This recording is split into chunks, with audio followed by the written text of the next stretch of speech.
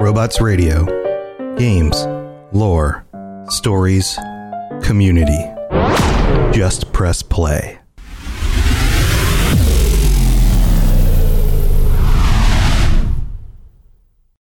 When you need mealtime inspiration, it's worth shopping Kroger, where you'll find over 30,000 mouth-watering choices that excite your inner foodie. And no matter what tasty choice you make, you'll enjoy our everyday low prices, plus extra ways to save, like digital coupons worth over $600 each week. You can also save up to $1 off per gallon at the pump with fuel points. More savings and more inspiring flavors make shopping Kroger worth it every time. Kroger, fresh for everyone. Fuel restrictions apply. Robots Radio presents the Cyberpunk Lorecast. Welcome to the Cyberpunk Lorecast, where style is just as important as substance. Welcome to the podcast where we explore the lore, news, and gameplay of the Cyberpunk games and other dystopian worlds. I'm your host, Robots.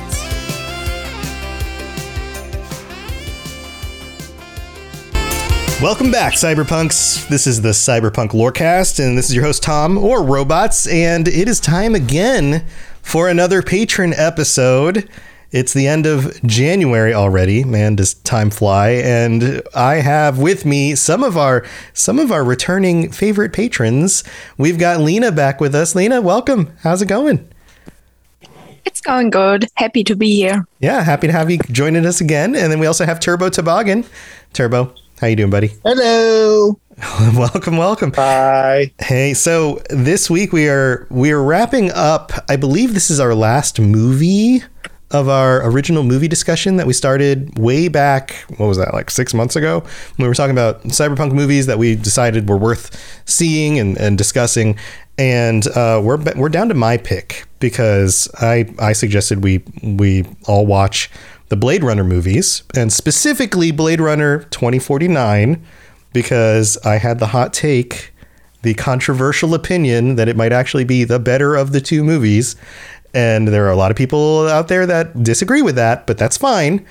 I'm totally fine with that. And I'm open to a conversation about that. And Logan and I, we did some episodes, we talked about this stuff, but I want to hear your thoughts on this, because this is one of those seminal movies in the cyberpunk genre. There are elements of cyberpunk throughout the films. I would argue that the second of the two films is significantly more cyberpunk than the first, when you look at some of the elements that are used in the film. But I want to get into your thoughts on these movies. So let's start with some of your background and when you saw the movies. Lena, let's start with you. Are you new to the films? When did you first see Blade Runner and then Blade Runner 2049? Okay, so the original Blade Runner, I think I saw it when I was like on a trip on watching all kinds of classic old movies. That sounds so mean. Well, I mean it's a almost 40-year-old movie. It's over a 40-year-old movie. Oh my God. Yeah. 1982, right? Yeah. I mean, so I've watched it like 5 years ago, the original Blade Runner, and then I watched it before like Blade Runner 2049 came out. Mm-hmm. And I think I've watched it maybe once or twice, and I liked it a lot. I liked the style. I liked Harrison Ford. I liked the story. I basically liked everything about it. And I get why it's a classic. So this is a movie which I watched, and I was just like, no matter how old this is, this will always be a classic. And then I was like, okay, there's a sequel coming. Ryan Gosling is in it. Right. Harrison Ford is in it. Okay, this is weird. And then I went to the cinema and I was literally blown away. So beforehand, just to get this out of the way, I am a fangirl of Denis Villeneuve's movies. Okay. Dune, Blade Runner, Sicario, like all of these movies, they have blown my mind, and like the cinematography of all of those movies. Chef's kiss. So, Chef's kiss. Wonderful.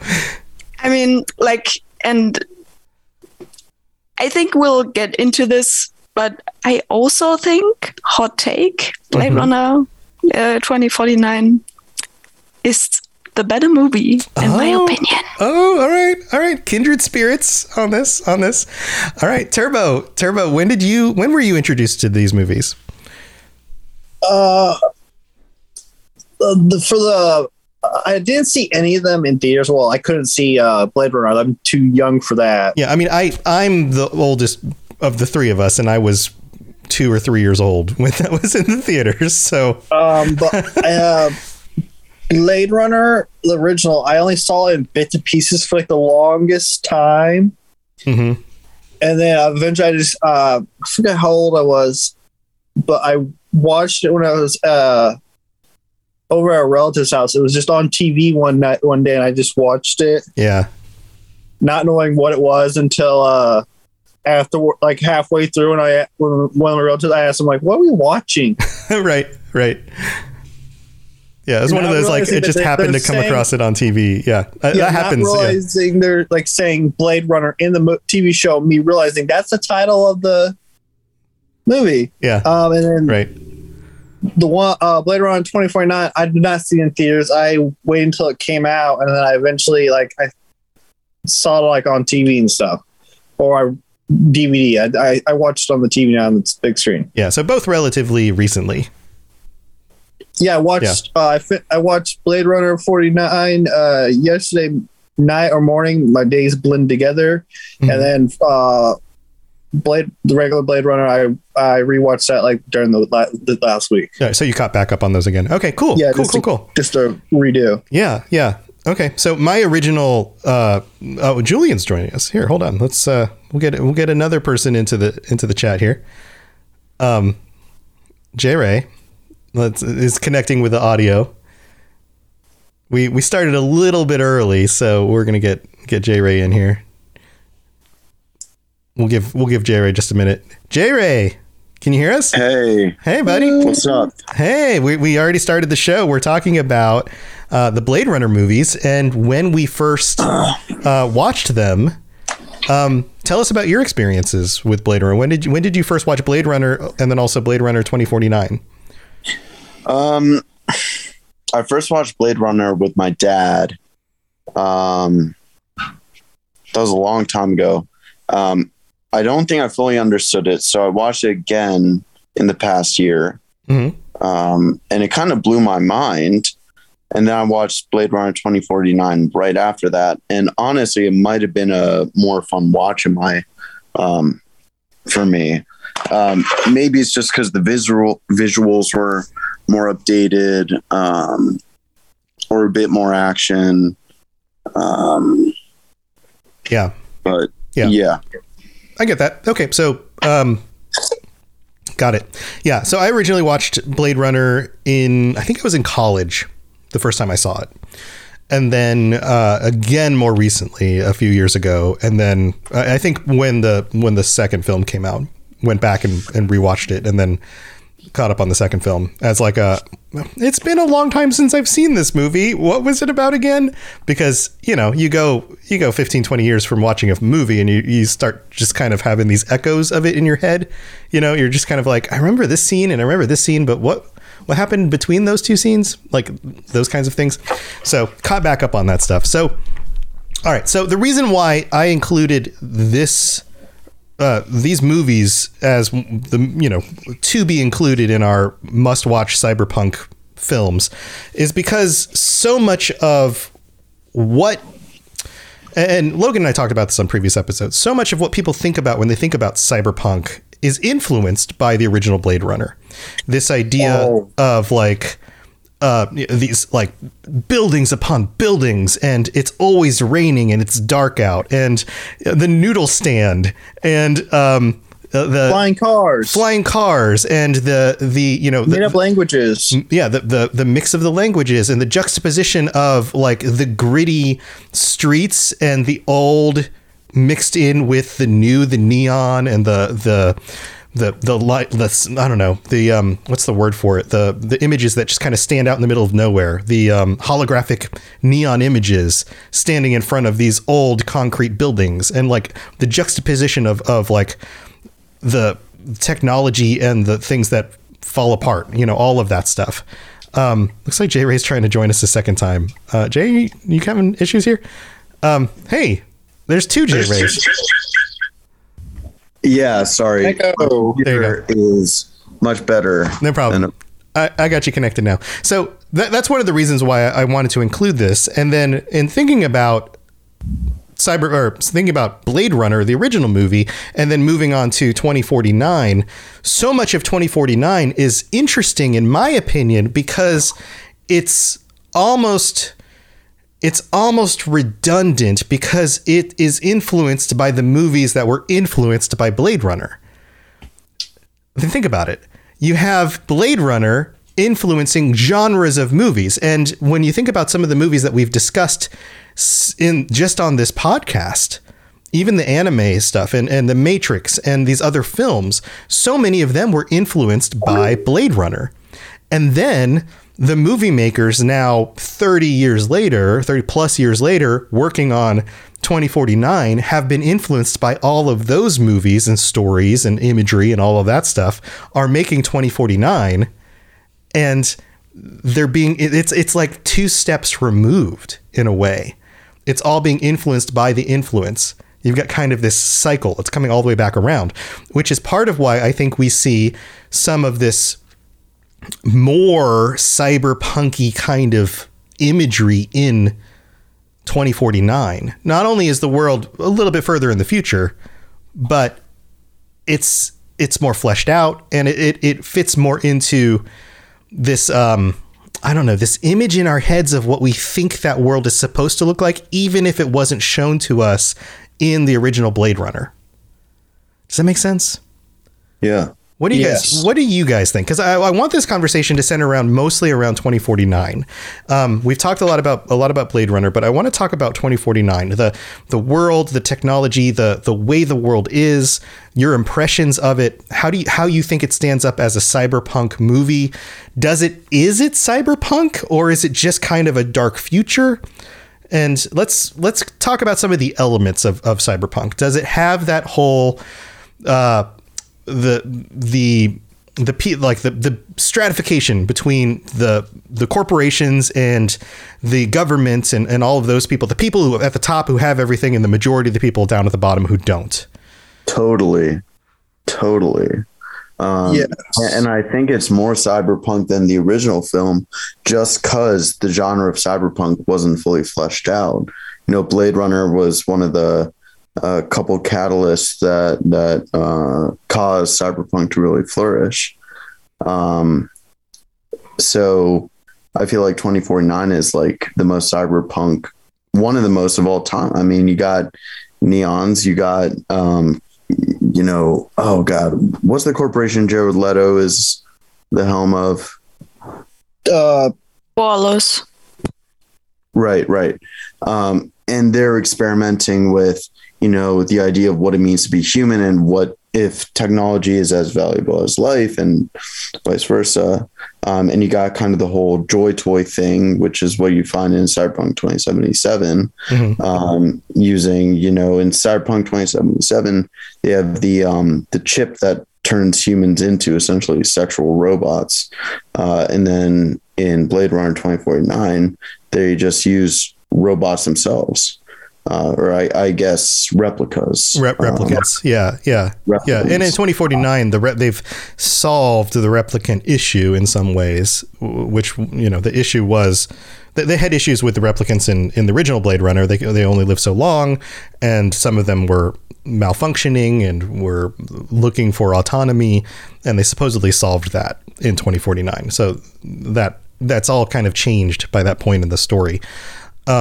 Also, the use of artificial intelligence, having Ana de Armas play an artificial girlfriend that anyone on Earth can access with her own, I forget what her name was. Joy. Wasn't it just Joy?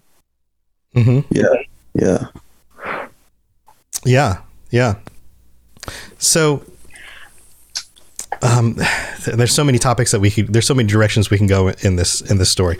Let's start broad and kind of narrow down. Do you feel like the stratification is different from the first movie to the second movie? Do you in my opinion, we don't see as much stratification between the haves and the have-nots in the original Blade Runner. The average Joe that you come across in the street doesn't look destitute. They look like the common worker. Yes. Does that make sense? They all seem like just common Joe Schmo going about their daily job. They all it's the only really big difference in it's like from the big corporate guy, and then you just go straight to everyone on the street. But there's like it's like one guy that's a big giant gap, and then all the people on the street. But in the second one, you see the big giant guy or everyone else, and then you see the people that live out in the junk and stuff. So you can see the difference between high, very low middle class, typically, because that guy is like the 1%. I say 1% middle class, and then hobos practically. Right. Well, like the homeless, the home, like the junkers who live out on the dregs of society. Kids taking apart the. Right. There's also a middle class you see of those who are kind of surviving in the city, those on the streets. The middle. That's why I said middle class. Oh, sorry, I misheard you. Yeah. They essentially added a Badlands to the movie. Yeah. Right. And you see more of that stratification. Now, that doesn't mean that it didn't exist in the lore of the world, but we don't actually see any of that in the first movie. Dude, the visuals of his car, or I guess hover car, going through that was honestly, it was mind blowing. It kind of reminds me. I mean, it was directed by Denis Villeneuve, who did Dune, but that same look of the Dragonfly vehicles going through, just otherworldly. Yeah. So that also connects to some of the other things that happen in the cyberpunk genre. This concept of and this also happens in capital C cyberpunk 2077. This idea of what's the word? The natural. I'm losing words. I'm sorry. It's been a long day. The Earth and the climate change going amok. Like, human beings have polluted the world to the point where climate is absolutely messed up. And we get a sense of that in the first film. It's constantly raining. It's dark and dreary out. Why is that the case? Well, there's something wrong with the climate.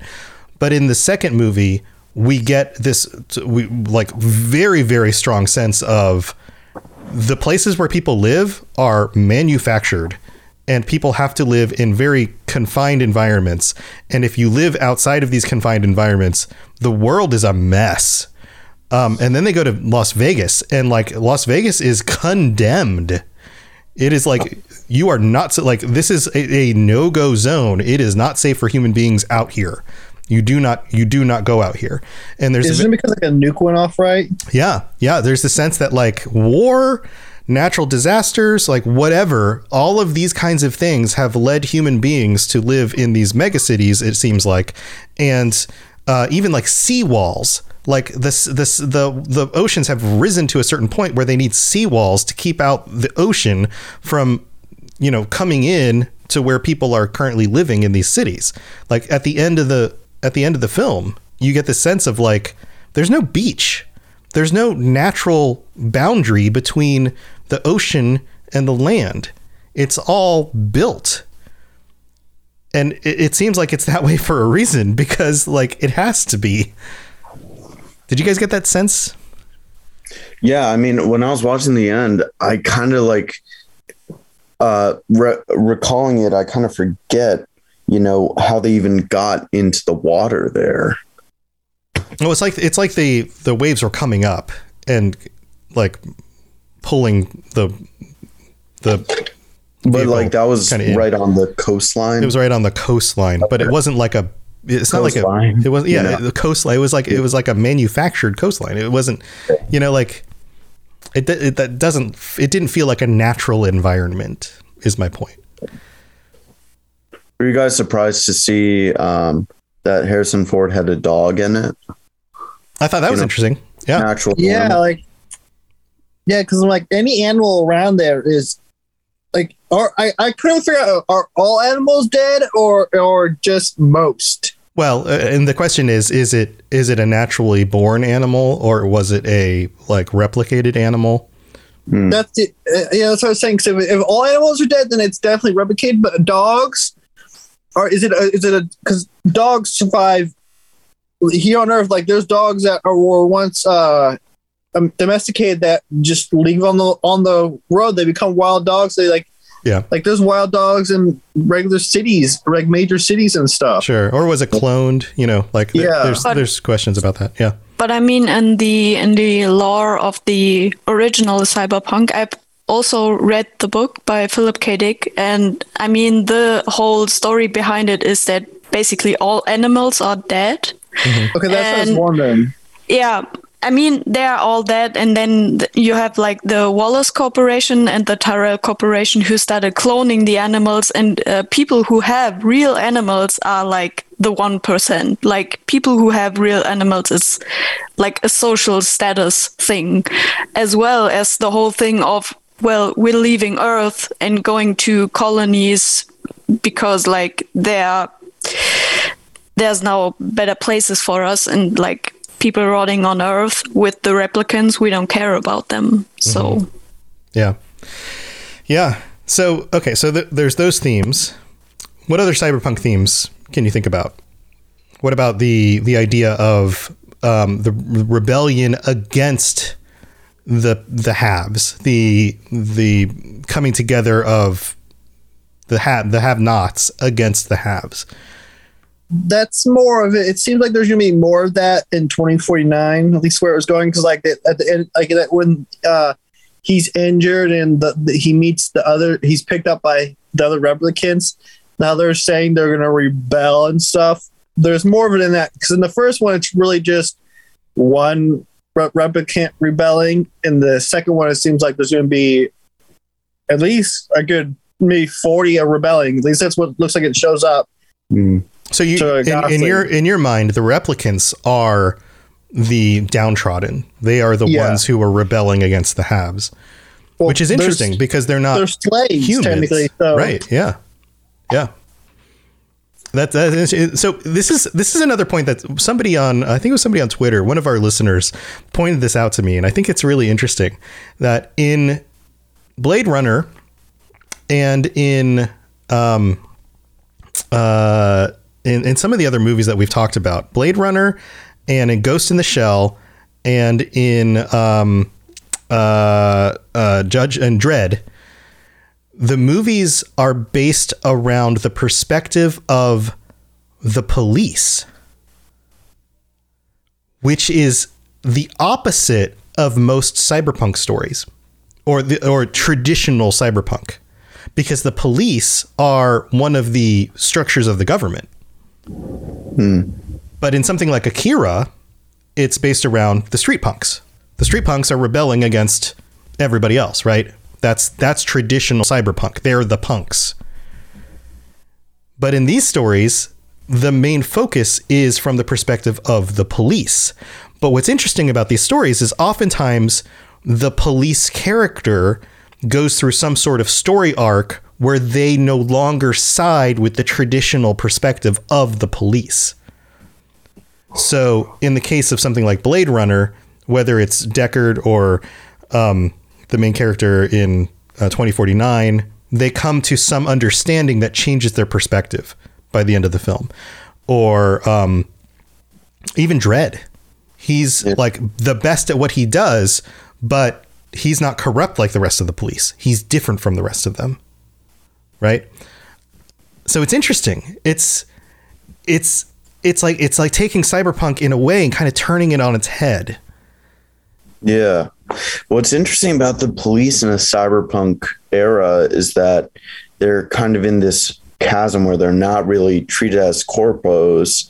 They're kind of hated by the public and viewed as disposable they're and government to the government. They're tools of the government, right? The individuals are tools of the government. The police organization is the government, right? So the individuals who are working as officers are in a way kind of stuck in the middle. To your point, they're kind of in that middle zone, which is this interesting place, which kind of in a way allows some of those individuals to play the punk role and rebel against their status and the fact that they're being abused or,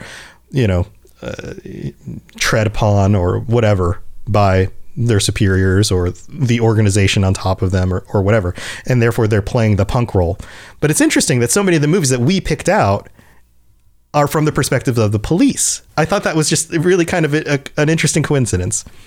I didn't even notice. Yeah. Good point. Yeah. Yeah. But like something like The Matrix, it's like they're the punks, right? They're the downtrodden who are rebelling. Akira, they're the punks. They're the downtrodden who are rebelling. So I thought that was interesting. All right. So what other elements do we have that are very cyberpunk that kind of come out in this? Mods for the human body. Body modification. Okay. So where do we see body modification in 2049? Well, it's we see it for 2049. We see it with like the main he commands the main bad guys. The main bad guy is the girl. Love. But he commands Terrell. That I don't know. He's not Terrell. He's creepy dude. Yeah. Yeah, the creepy dude with the blind dude that has to have he has like this little chip in his side that when you plug it in, it turns like this little light bulb at the base of his ear that lets him control like these little hovering beans. I don't know what they are. They look like cameras. Yeah. They look like hovering beans that just fly around and let him see. Right. Yeah. That was Wallace, right? That's super weird. Well, yeah, but he's super creepy. So creepy. But I mean, already in the first sequence of the film, you can see that Kay also has probably some kind of body modifications because Cypher slams his body through a wall. Mm-hmm. You cannot survive this if you do not have. Well, it's part of it is that he's a replicant, and so he's a little bit more hardy than a regular human. So you end up with a replicant on replicant battle where they're both more resilient than people are. But that's a good question. Like, how much of him is biological and how much of him is underneath the surface is actually modified? They got super strength, at least. That's what the thing says. Yeah. I mean, as a replicant, they do have super strength, and we know that from the first film. Deckard at the end being hunted by sexy shirtless man. He's got superhuman strength. Werewolf and stuff. Right. But and then what was that? No, go ahead. Oh, I was just kind of expanding on that. But yeah, there is body modification. That is a thing. What about when we see Kay talking to the women, being out among the population? Do we see anything in there that screams cyberpunk? Oh my God. I just want to say I've watched this movie yesterday and there's a scene with Ryan Gosling eating his whatever goo that is with the brothel on the side. And I was just like, this could be Jig Jig Street, straight off. Wow. Yeah. This is basically Jig Jig Street. Yeah. Yep. Very much so. Yeah. And this is the whole, one thing influences another, influences another, influences another. Absolutely. There's a lot of Blade Runner influence in 2077. The character designs and location designs and all of that stuff. It's very, very, very much in there. Okay. When did 24/9 come out? Was that 2017? Yeah. 2018? 2016, 2017, something like that. Blade Runner 2017. 2017. Yep. What did you guys think about the following of Harrison Ford's character? How he almost had a religious following. When Ryan Gosling's Kay was saying that he thought he was the child, the woman's response was, "Well, don't we all want to be the child of him?" He was almost like a figure of worship. Yeah, a fictional character that everybody kind of. It's like he's the one, where the Matrix came in with it. Mm-hmm. Yeah, you know.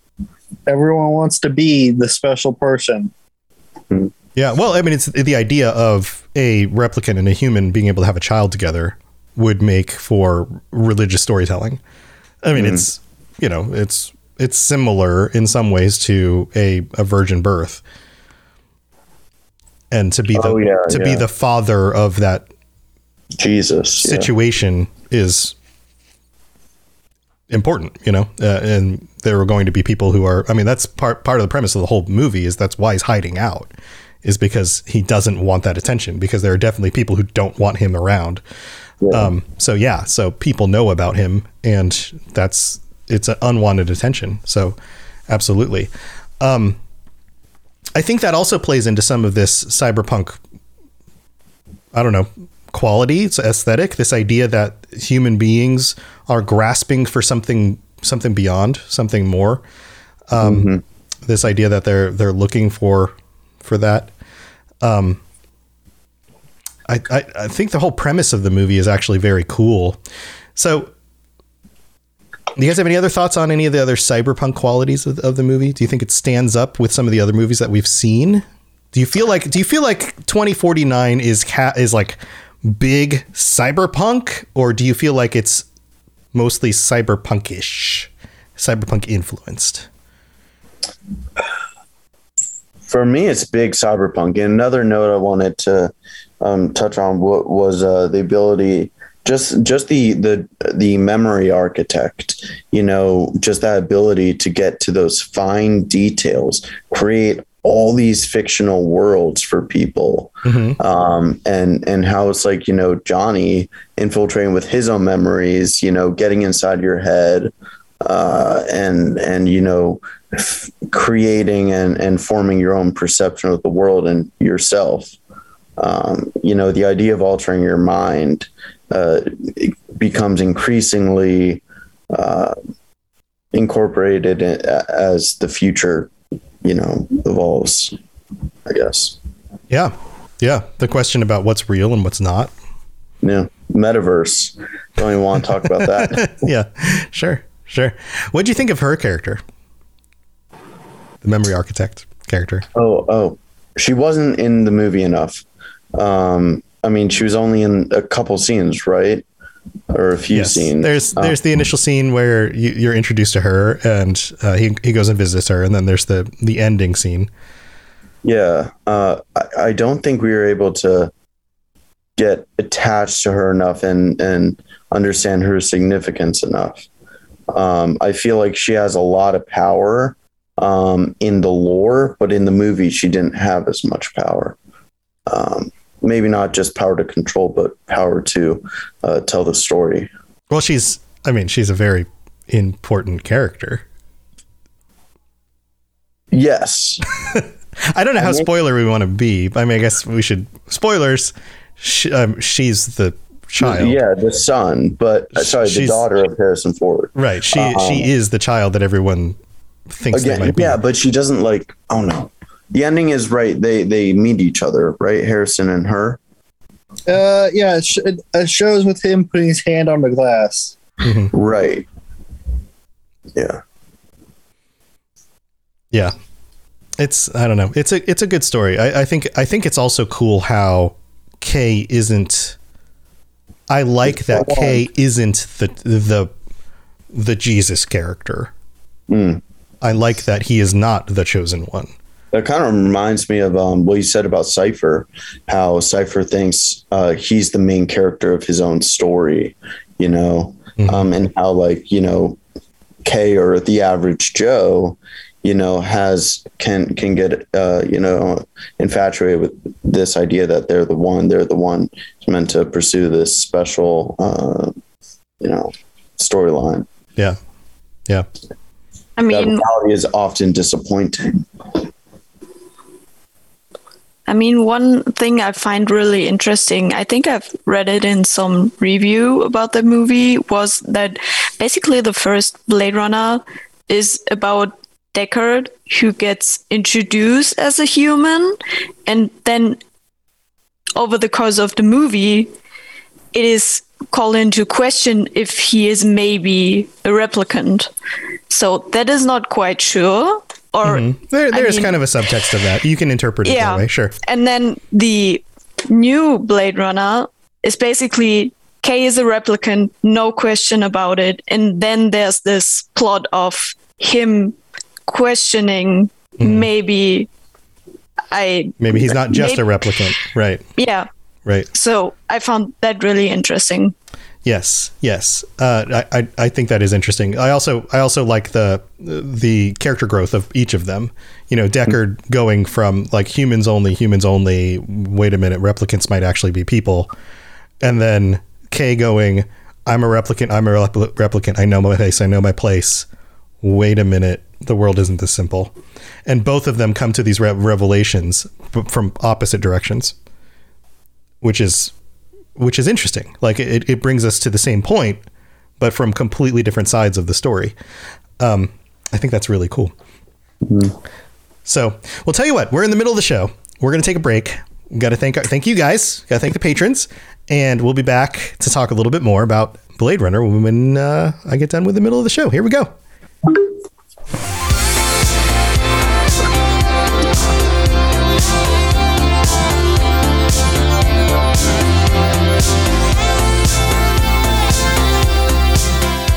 All right, here we are. We'll make this quick. This is the middle of the show. This is where I get to thank our patrons like these guys. And we have 19 patrons currently. So thank you to all of you. And if this show is helping you get through your work days, your drives to work, your workouts, your learning more about the cyberpunk genre or Cyberpunk 2077 and all that stuff. And who knows, maybe the rumors about the new update for PS5 and all that stuff is legit, and we're going to get the info maybe coming up this next week. That would be awesome. But if we're helping you get through all that stuff, then go head over to patreon.com/cyberpunklorecast and check out all the different tiers, everything from the bottom tiers where you can get ad-free episodes early to joining us on future episodes of this show, just like these guys are right here.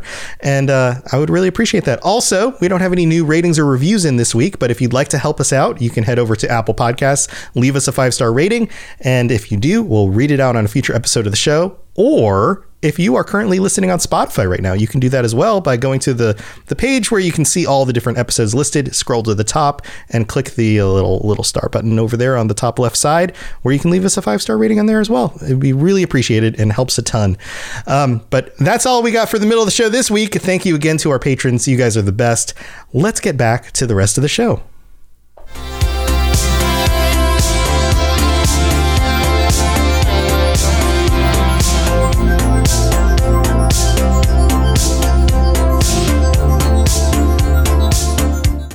All right, guys. So we've talked about the cyberpunk elements of the movie.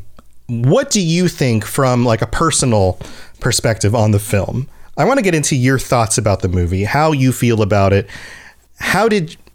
First of all, did you guys enjoy 2049? And how do you feel it holds up in comparison to the original? I know, Lena, let's start with you. I know you're on my side. You think that this movie actually is better than the original? Why do you think so? Oh my God, why is it better? I like the director. I already made that clear. I like the cinematography. I like the soundtrack by Hans Zimmer and Benjamin Wallfisch. Mm-hmm. Beautiful. I mean, it's just more pleasing to watch. I don't know why, because like both movies are like really slow paced, and I think you also have to like these kinds of movies to get into it, because if you're like a person who only watches movies like cut, you're gonna hate these kinds of movies. But why is Blade Runner better? Actors, everything. I don't know. Everything. Why is 49 better? Everything? Yeah. Do you find... Okay, so one of the reasons why I think this movie is better is that it actually is a more interesting story. I think the story they're telling us is more dynamic. It's smarter. I mean, the original story is smart, but it feels smart for 1982. Does that make sense? And this isn't to like be like, oh, we're so much smarter than people were back then. It's not saying, I'm not saying that. What I'm saying is that the average person in 1982 consumed this much media. There were only so many movies that came out. There were only so many books to read. There were only so many concepts and ideas floating around in media at that time period. There were just only so many ideas out there. We, 40 years later, have all of those ideas plus the vast volume of media that's been created in the last 40 years, which is probably equivalent to all of the rest of the media that was created during the 20th century before 1982, right? Like, those ideas have been expanded upon and retold and retold and retold and tweaked and changed so much in the last 40 years. And storytellers have become more efficient. They've gotten better at telling stories. They've gotten more interesting. They've gotten better at, we've had so many times had plot twists thrown at us as people who consume media, TV shows and movies and books and video games. We're just so ready for the plot twist, right? We're so ready for it that to actually have a movie that throws us into a world and makes us go, what's going to happen? What's going to happen is exciting and it's fun again, right? And I think that 2049 does a good job of telling us a more intricate story that's more appealing, comes at an angle that's different than what we would have expected, and does it in a way that is more entertaining than the original movie did. That's my stance on it.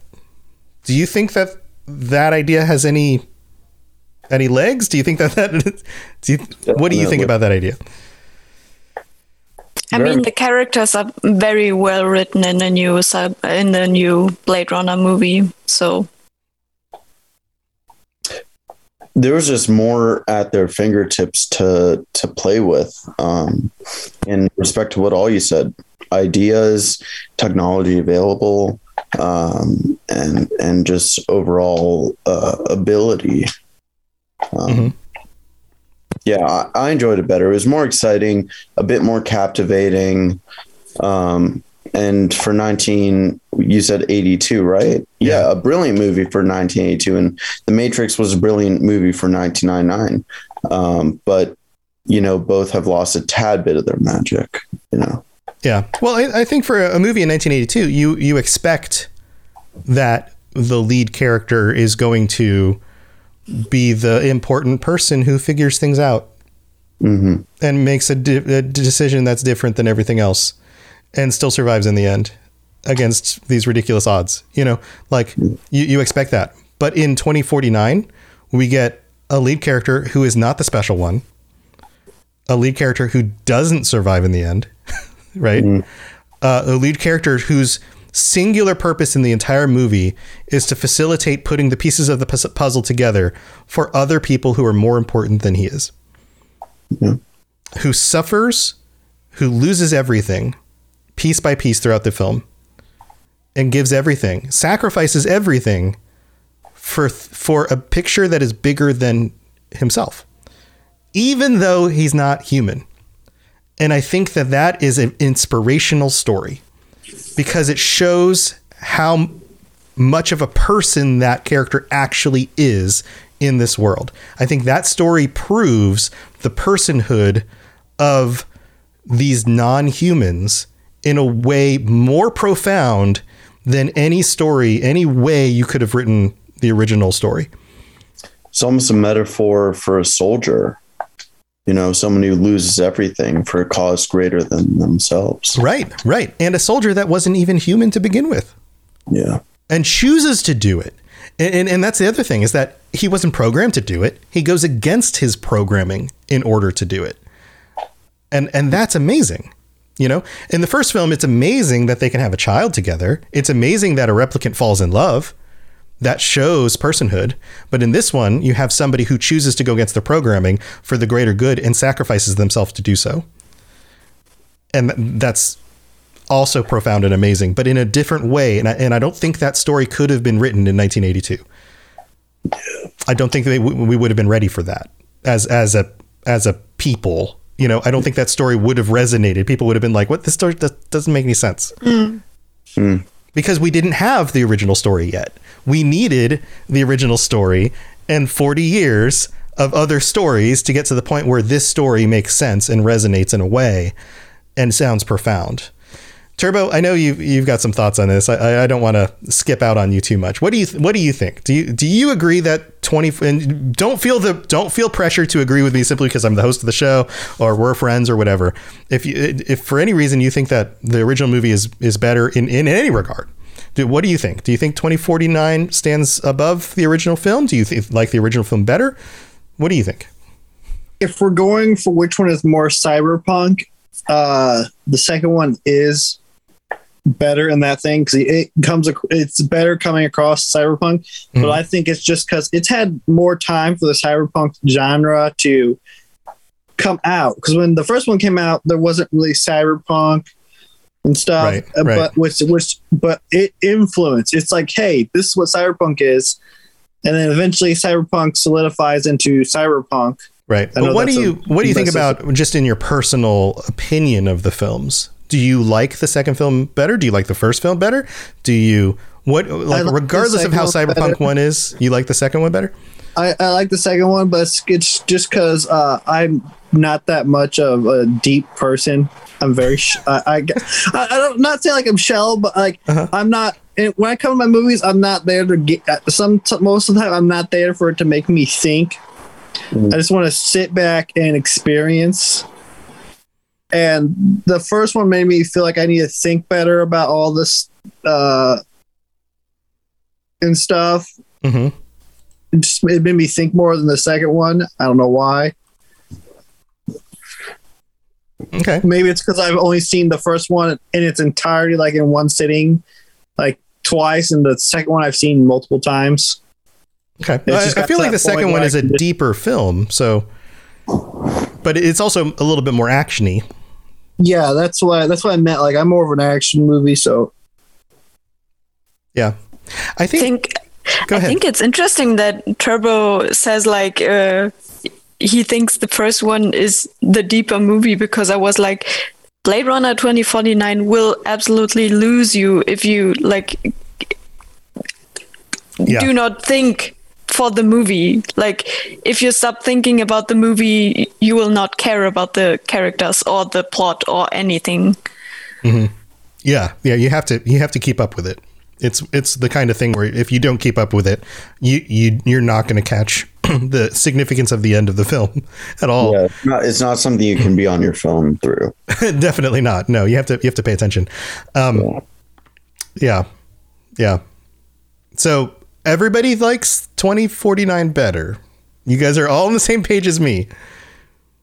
Yeah. What did Logan think? I tried hard to convince Logan that was the better movie, but I think in the end he still thinks that the original is the better. I mean, you can always use the argument that the first one was the first, and the first one is necessary because without the first, you're not going to get the second, which is fine. Like that's a fine argument, but there's never a counter argument to that.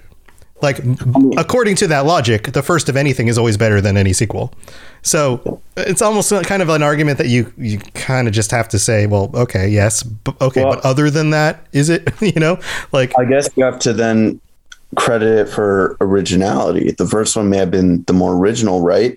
But the second one was just better. They made the most out of it. Yeah. Yeah. And they had 40 years. It's amazing to think that movie is now, 2022, 40 years old.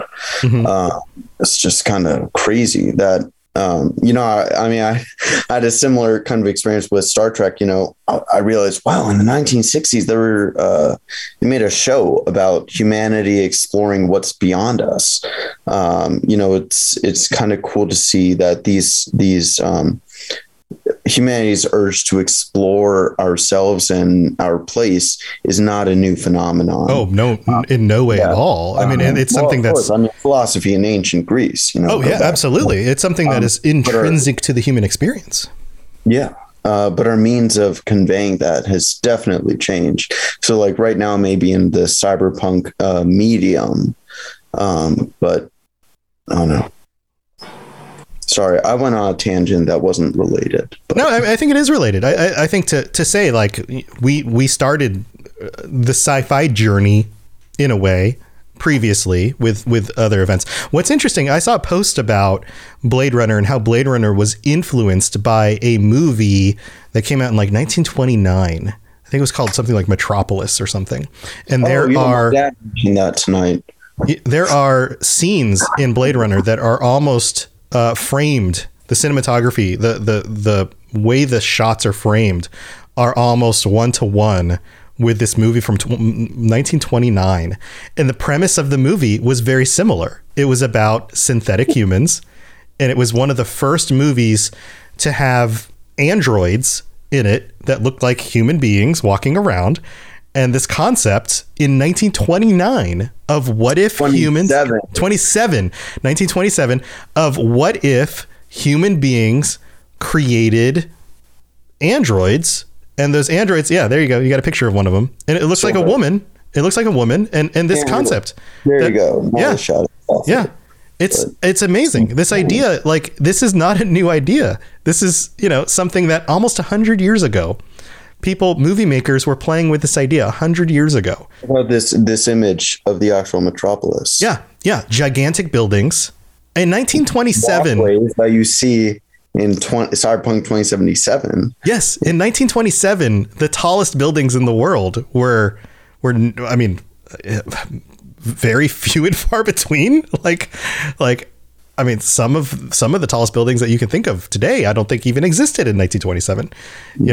Just some of the classic ones. I don't know. It's just amazing to think that, like, some of those ideas have been around for a long time. But again, those ideas are not necessarily new. If you think about mythology, the idea of, like, ancient peoples creating through magic a golem or something that is this spirit of a person in a synthetic body or those kinds of things, and is that really a person?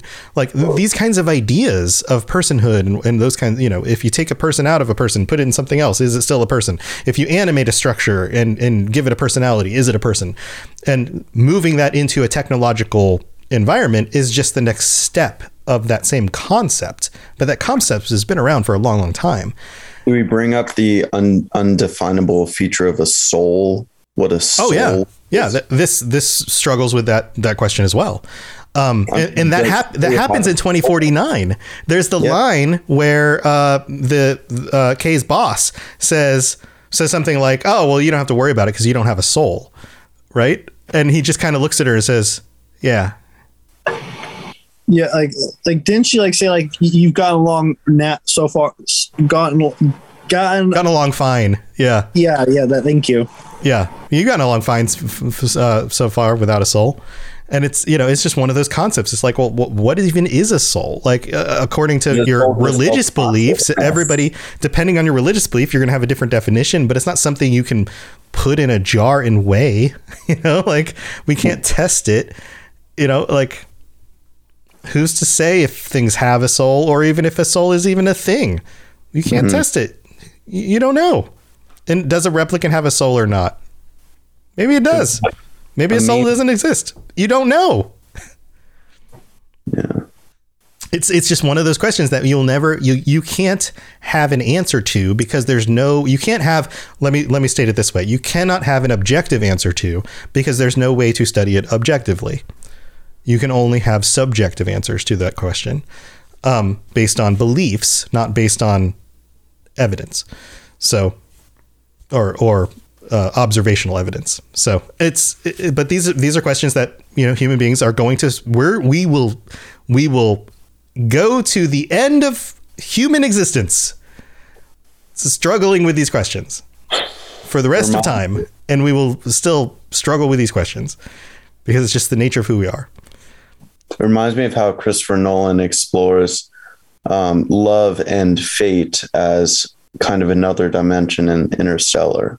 What are these? They're untangible, but could they be much more powerful than just a word? Could soul just be a means to quantify self-consciousness? So I don't know, mind-boggling. Right. And if it is, then doesn't K prove that he has a soul through his actions? through his self-awareness and his ability to make decisions against his programming. Yeah. Maybe not a soul, but like some part of humanity. Mm-hmm. Yeah. Yeah. It's just, I don't know. It does bring up a lot of questions. So, okay. So in the end, you guys agree with me. It's too bad Captain Logan wasn't here. Sorry, Captain Logan. Maybe you'll have to come back on another episode in order to. Is he still joining patron chats? Or? Well, I invited him back if he wanted to come join us, because he's got an open invitation to come join us whenever he wants to, because he's kind of grandfathered in. So, he's my buddy. He's welcome. You guys have any other thoughts on this movie? Do you feel like how do you feel like this one fits among the other films we've talked about? Do you like it better than the other films? Do you feel like fits alongside them? It fits alongside them. Definitely. I don't know if it's my favorite. No? Yeah. Are we gonna touch upon Dune? We could talk about Dune. I don't know how. I know it's sci-fi. It's more sci-fi. It's not really cyberpunk. It's more sci-fi and stuff. I don't view it as cyberpunk enough. The only Dune movie I've seen, I don't know how many they are. I've only seen the newest one, and I've never read the books. I'm only talking about the new one. Yeah, there's the old one. It's Denis Villeneuve who did Blade Runner. I view it more sci-fi. It's like science fiction, and with like a little bit of like so far magic right now. Like how he can see the future. I see it as magical. I don't know enough about the background to say maybe that's something else, but I see more sci-fi. Yeah, it's more sci-fi. There is the Blade Runner TV show, the animation. I have not got a chance to watch it yet. I do own. I got a chance to. I got a way to watch it, but I have not watched it yet. So we can talk about that next month. I haven't watched it yet either, but or the Blade Runner 2049 short films. There's like a 6-minute one, a 15-minute one. There are short films, really? Official ones? Yeah. Official. They're really interesting. There's an anime one with Jared Leto. It's about what happens before the blackout, right? Right. Yeah. There's the blackout, then the one after and stuff. Interesting. Okay. Yeah, I didn't know about those. Yeah, it looks like there's 3 short films. Yeah. Looks like they're available on YouTube. About 24 minutes long if you watch all 3 of them. That's cool. Okay. Well, yeah, let's chat about that. Would you guys be able to watch the animation? What's it on? What is it called? Black Lotus or something like this? I'll better get to Black Lotus. I'm going to have to look up the shorts. Yeah, it's Black Lotus is what it's called. It is on Adult Swim. Hulu. So yeah, Hulu I think would have it, right? Yeah. Do you guys want to watch Metropolis at some point? Oh, the old film? I don't know if it's even available. Yeah, that's the thing. I don't know if it's available. I think it's one of those films that like it's hard to even find anymore. Oh shit! But that would be cool. Metropolis 1927. Watch movie. Oh, okay. So I think YouTube, Prime Video. Oh, it looks like you can watch it. That would be interesting. Yeah, Apple TV. It's like 2 hours long. 2 hours. Oh my gosh. Dude, just the images are like haunting yet beautiful yet. Yeah. Just how do you spell that so I can look it up later? Metropolis. Metropolis. Metropolis. Yeah. God. All right. Well, we'll talk more about this, and we'll pick one of these things. But those are all good. Those are all good polls. Metropolis might be really cool as like cyberpunk originator type of movie, like way before anybody even thought cyberpunk was even a thing. And we're now almost a century after that too. Yeah. We're headed into another eras of the 20s. Right. Yeah. It does look like it's available on YouTube. It looks like a few people have made that available. So, but it's over 2 hours long, man. That's a long 1927 movie. Wow. Filmed by F. Lang. Interesting stuff. Well, guys, this has been awesome. Thank you for joining me again. Thank you for being here.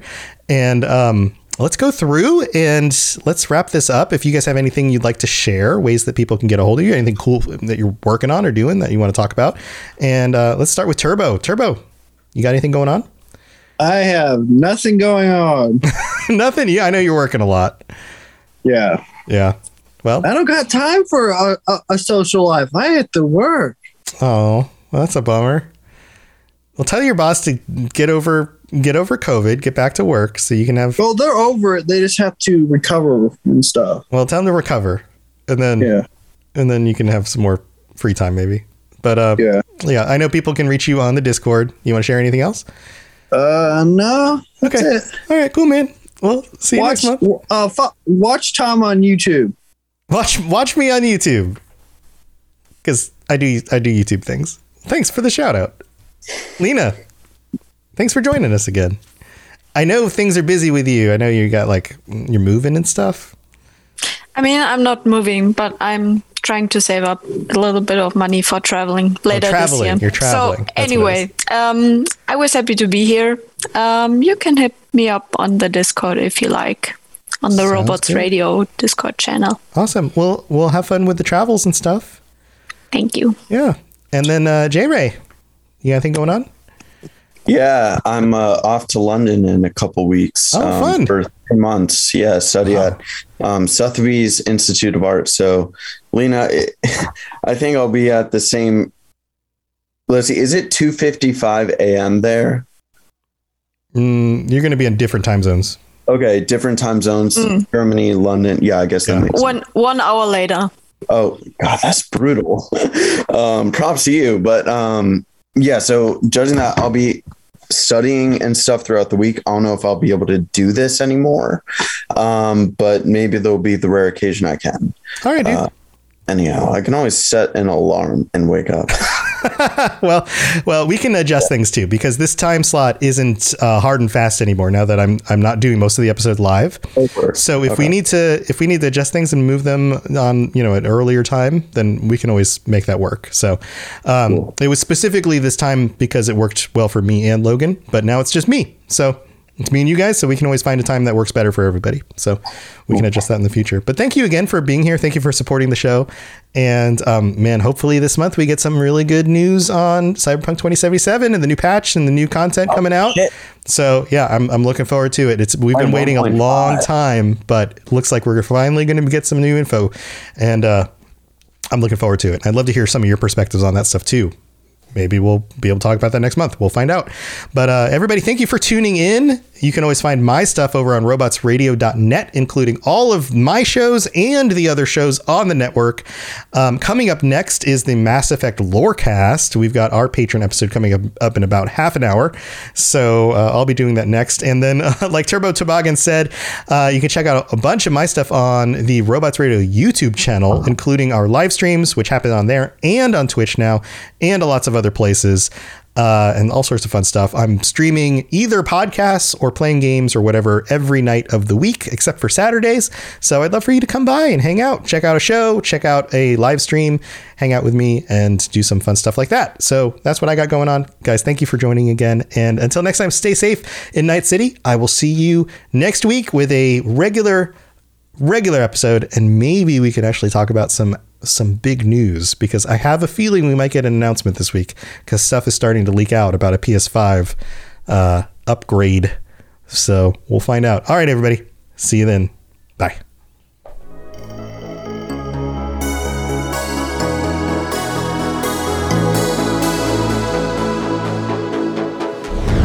Thanks for tuning in to the Cyberpunk Lorecast. This show is a part of the Robots Radio Network, smart podcasts for interesting people. If you'd like to help support the show, please tell a friend and leave a 5-star review on iTunes. If you'd like to get in contact, please send an email to cyberpunklorecast@gmail.com or follow us on Twitter @cyberpunklore. Also, join the community on the Robots Radio Discord. The link is in the show notes. The music on the show was written and performed by The Midnight and was used with their permission. Go check them out at themidnightofficial.com.